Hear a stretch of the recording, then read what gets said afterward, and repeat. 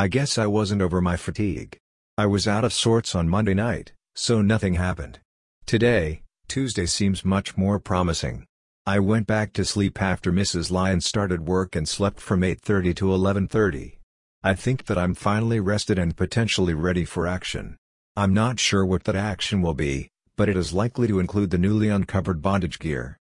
A small poll on Twitter asks how our readers feel about pictures of my penis. Give your opinion here.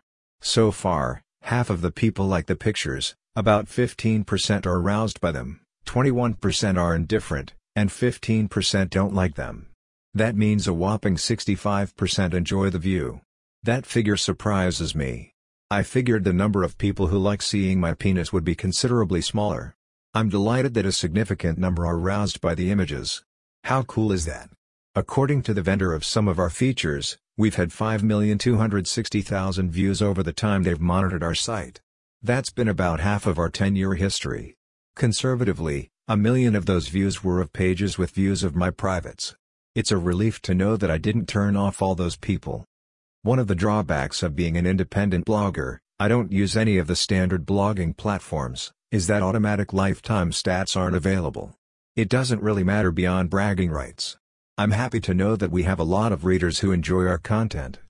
The decision to show my naughty bits was both easy and challenging.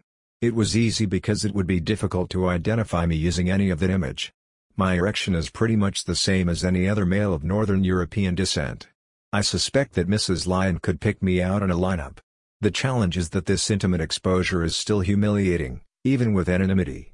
What you see is me, not some image I picked up on the web. Many bloggers Google images and illustrate their posts with them. Some image searches I've made reveal that my penis has appeared, without permission, on quite a few sites. It's easy to support the presentation of a fantasy as reality if you steal your images. Other sites will just use silly memes as illustrations. It's a way to appear to illustrate your topic honestly while showing no evidence of its accuracy in the blogger's life. Based on that very tiny poll, so far, it has days to run. We are doing the right thing with intimate photography. Since we self-host our blog, we don't have nannies threatening to shut us down because, gasp, I reveal my penis. Phew.